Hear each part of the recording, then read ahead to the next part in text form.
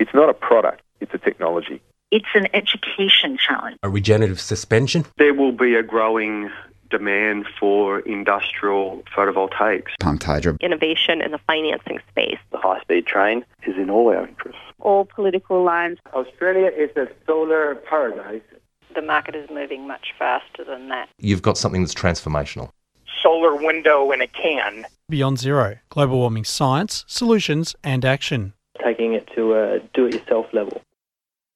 Hello and welcome to another edition of the Beyond Zero show.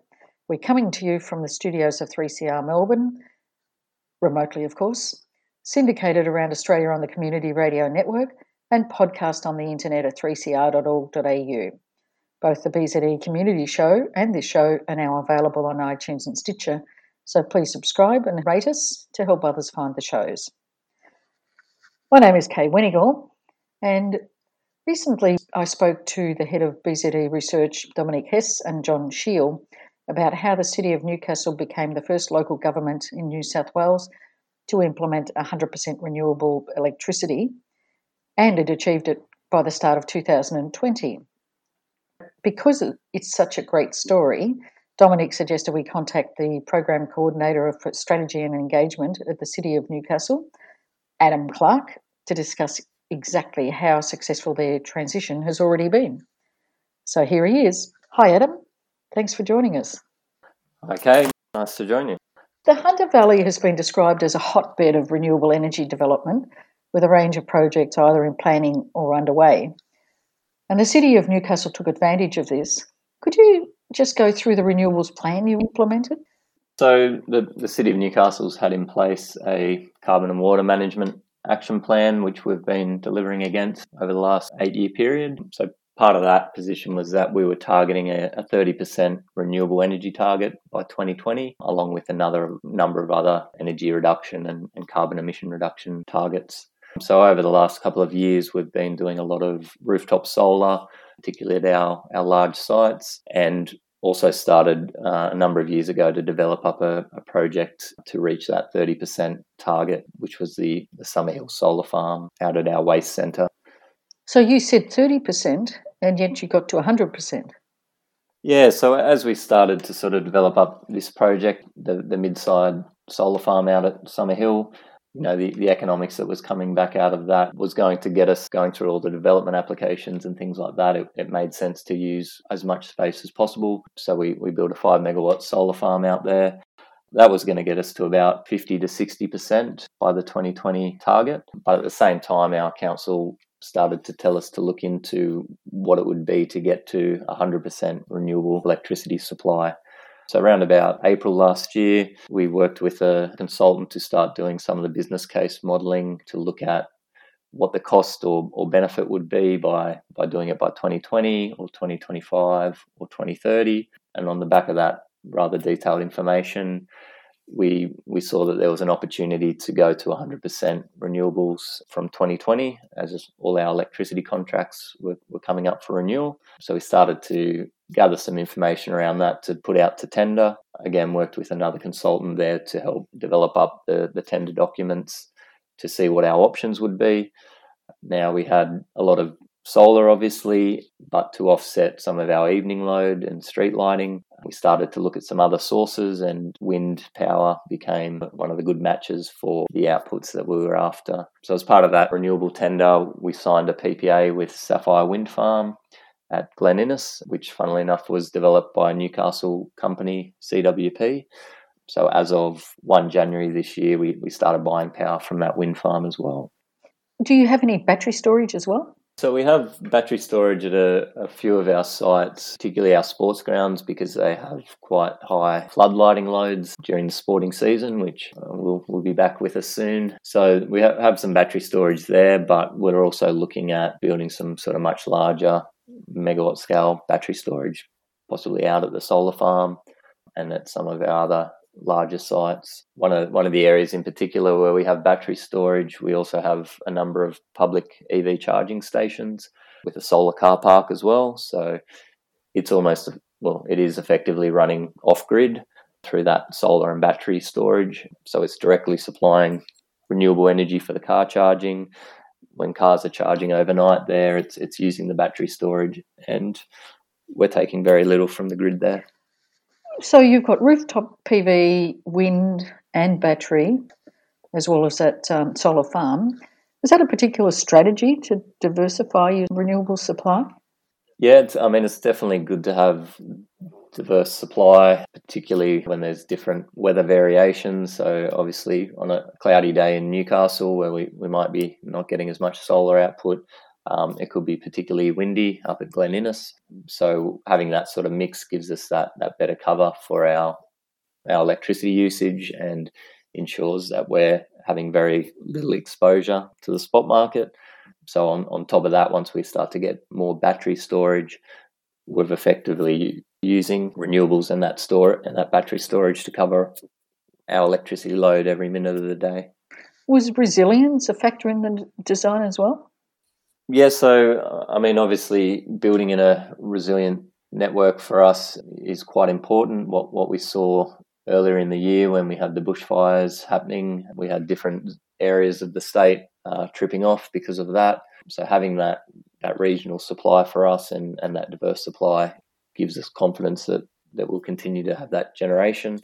It also means that we as a city can support the grid by exporting renewable power into the local grid during that time. And yeah, again, from a pricing perspective, having those diverse supplies means that we keep our prices quite low as well. Tell us how your new electricity contract works.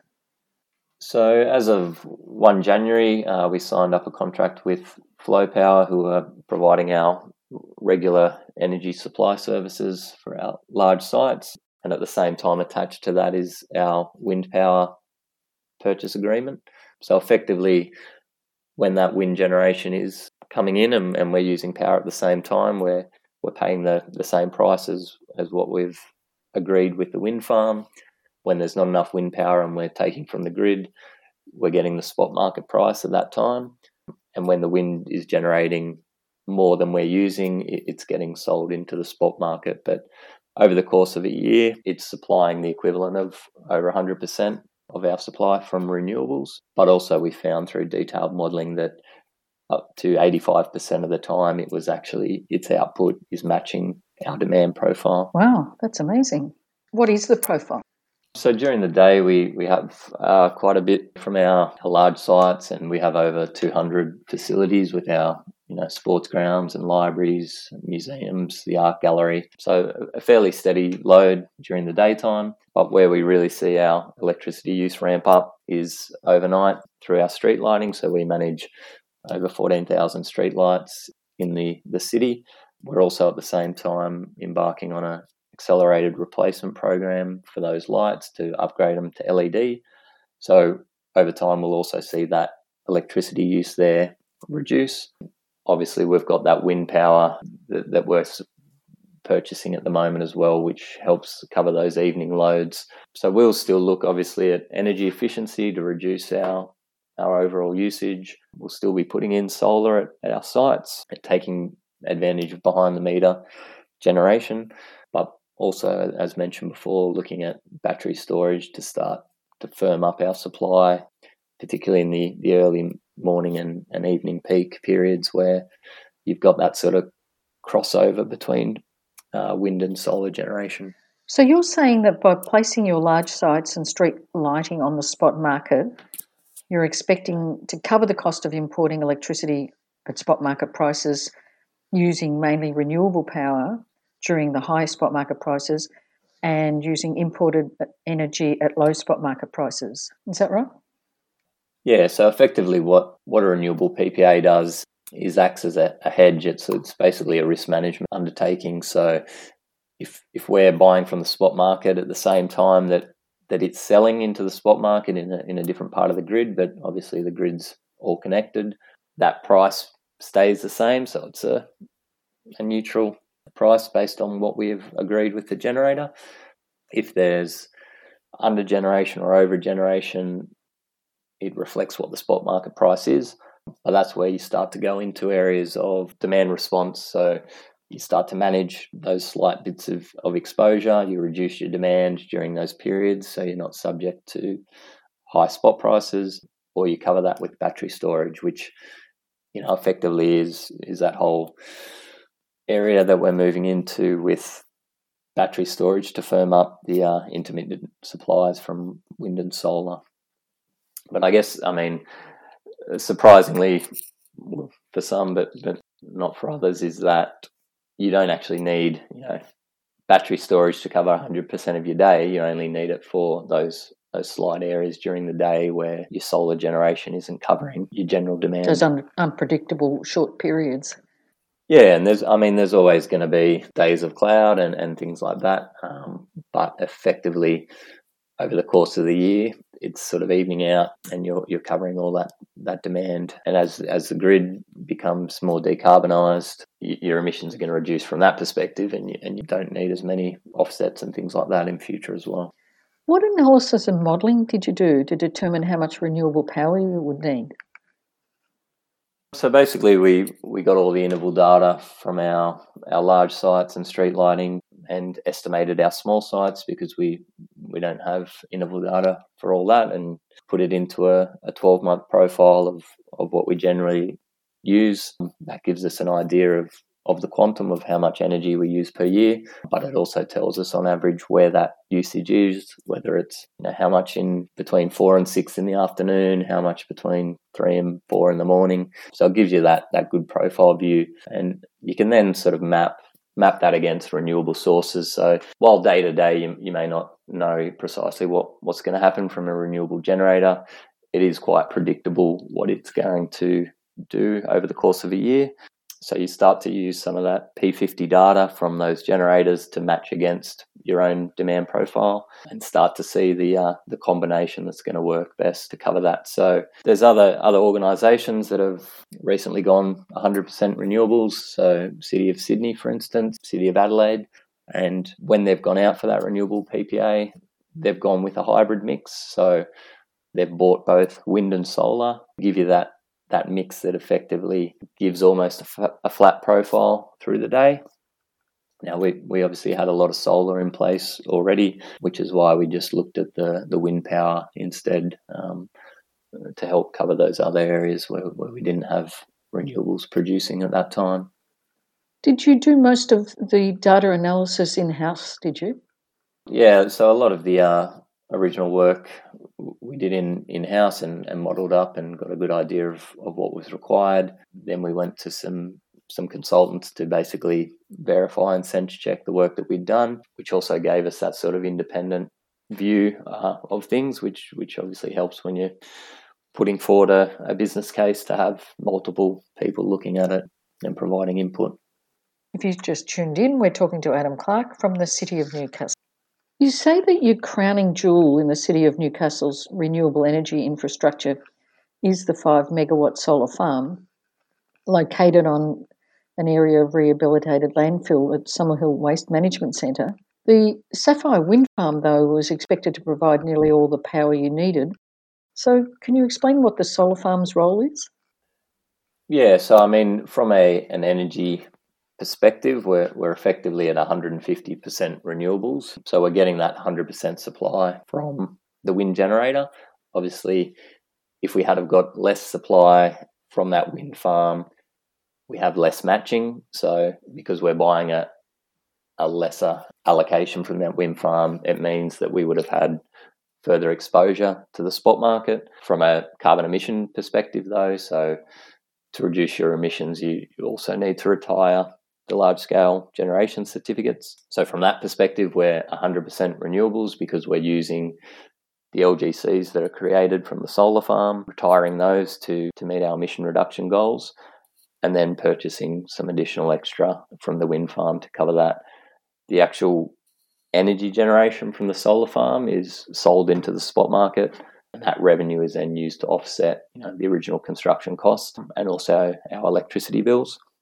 But in future, it's also providing an opportunity for us to use a lot more behind-the-meter power from the solar farm. So we're also looking into electric garbage vehicles. So we're doing a business case at the moment to look at transitioning our current garbage fleet to electric, as the solar farm's located on a landfill site out at our operational waste centre. it means effectively that the garbage trucks could go and unload and then park up and charge off the solar and some battery storage located out there. So that will also then help to, remove diesel usage from our fleet, reduce our emissions, but also have some cost savings associated with that. Fabulous. You mentioned before that you achieved your 100% renewable energy target at the start of 2020, and within 4 days that system was actually put to the test. It sounds like it was an incredible set of circumstances. So can you take us through that, starting with the weather conditions and all the other issues at the time? Yeah, so it was quite the test, baptism of fire that we found 4 days into our new electricity contract. So a few might remember it now as we sit in winter, but on that day, temperature records across New South Wales, across ACT were falling over and over. So it was hitting, nearly 50 degrees in Penrith. In Canberra, it was also the hottest temperature record for any month that they'd had. Looking at a temperature map on that day, effectively half the country is covered in a deep purple, which is a pretty nasty temperature colour. So very hot conditions. We also were bang in the middle of the bushfire season that was unfolding, quite unlike anything we'd seen. So really hot temperature demand in the state was well above what previous years had been, as air conditioners and things like that were sucking as much power as they could. But then also from the bushfires, we started to see some real impacts on the grid. So some of the smoke from those bushfires were disrupting transmission down near the Snowy Hydro area. There was also a separation between New South Wales and Victoria, with parts of the network tripping off there and the interconnector between the two states shutting off. So there was a real supply crunch there, and some people might remember, the Energy Minister was on the TV telling everyone to try and reduce electricity as much as possible. We got an alert from our retailer as well, saying that, there was these high price events that were going to be on the way. So we sort of put in place a bit of a manual process to call around to all our sites and see what we could do to reduce our power. So yeah, things were pretty diabolical and heading for some pretty high prices into that evening. So the alerts were sort of showing in the National Electricity Market, or the NEM, the peak price that can be allowed is $14,700 a megawatt hour. To put that into perspective, at the moment, we're probably averaging around $40 a megawatt hour, not 14,700. Wow. So it was around 165 times the previous spot price average, and we were now on this new contract going to be exposed to those high prices. But effectively what we found was reducing our demand with what we could, and also having that PPA in place with the wind farm provided us some cover there. Now that it wasn't generating as much as we would have liked, but it was still covering a portion of our load during that period. But also going back to that idea about diversifying our supply, we had the solar farm generating, and we were lucky that during that afternoon peak, we were actually a net generator to the city. So rather than taking power from the grid, we were producing so much renewable energy that was going into the grid and helping support the local electricity grid there. And we're also effectively getting paid those very high prices to be putting power into the grid. So for a couple of hours there, the solar farm was making 14,000 plus a megawatt hour, which meant that what could have been a disastrous start to our contract turned out quite well for us in terms of that diverse supply and that resilience that we'd built in. And that was over quite a period of time. It was 3:30 till 6 p.m, as I understand it. And that was all the solar power generation that was going into the grid and catching those high spot market prices. Yeah, so the output from the solar farm was starting to sort of go down a little bit during that time, but we were still producing quite a lot of power. And as you say, those high prices went on for quite some time. And then as that sort of event started to de-escalate, our wind farm generation started to kick back in again during that evening. So it was covering our evening load there from the street lighting and other assets. There is a graph that you generated that our listeners unfortunately can't see, but can we actually go through that? It shows how the Sapphire Wind Farm generated most of the demand in the early morning and in the late afternoon, so very early in the morning and late afternoon, and then solar during the day. Can you try and describe that graph for us? Yeah, so I mean, effectively this worked as pretty much as we'd seen in our modelling over the course of a year, so the averages of the year, and it's one of the reasons that we chose this contract with this particular generator, because its output matched closely our overnight street lighting load. So when you look at this graph in particular, you know, the early mornings, the wind farm's generating more than we require, so it's covering all our load, and the additional generation is sold into the spot market between about 3 and 5 in the morning. There's a little bit of extra demand that we're using above what the wind farm's generating at that time. What that effectively means is that extra consumption that we're using, what we're buying from the spot market, but given the time of day, always generally a pretty low price during that time, so down around the sort of $30, $40 a megawatt hour timing. As our street lighting starts to come off and as the wind farm follows that down as well into the early morning, around about 7 o'clock when our buildings and facilities start to use a fair bit of power, that's when our solar generation picks up as well. So, you know, all through the day, there's a little bit of wind generation, but our solar is covering all that daytime load. As we mentioned, as we get into the afternoon and we hit those quite unbelievable price peaks in that afternoon, we've still got quite a lot more solar generation than the power that we're using. So that extra power, as I said, is getting sold into the spot market for that healthy price. And then as the solar starts to tail off, you know, around about 6:30 in the afternoon, the wind farm picks up again and it's covering our evening load. So really through the course of that day is what our modelling was showing us on average through the year. So it was working very nicely compared to what we'd been modelling, showing that with a mix of wind and solar, we're really covering, you know, 85-90% of our daily load. Now it's quite easy to cover that additional 10 to 15% load that's exposed to the spot market, and we do that through adding battery storage in future and starting to concentrate a lot more on our demand response program. So being able to reduce our load quite quickly if the spot market price was to go up quite a bit. That is an amazing achievement so early in the year, and you say that it is only one event. So what are the next steps? What are you looking at doing now? You did mention additional battery storage to fully insure against any spot price exposure. Yeah, I mean, I guess I'll just make the point there that it was one day on one particular event, but it's all been sort of well modelled over how we think that will perform over quite a long time period.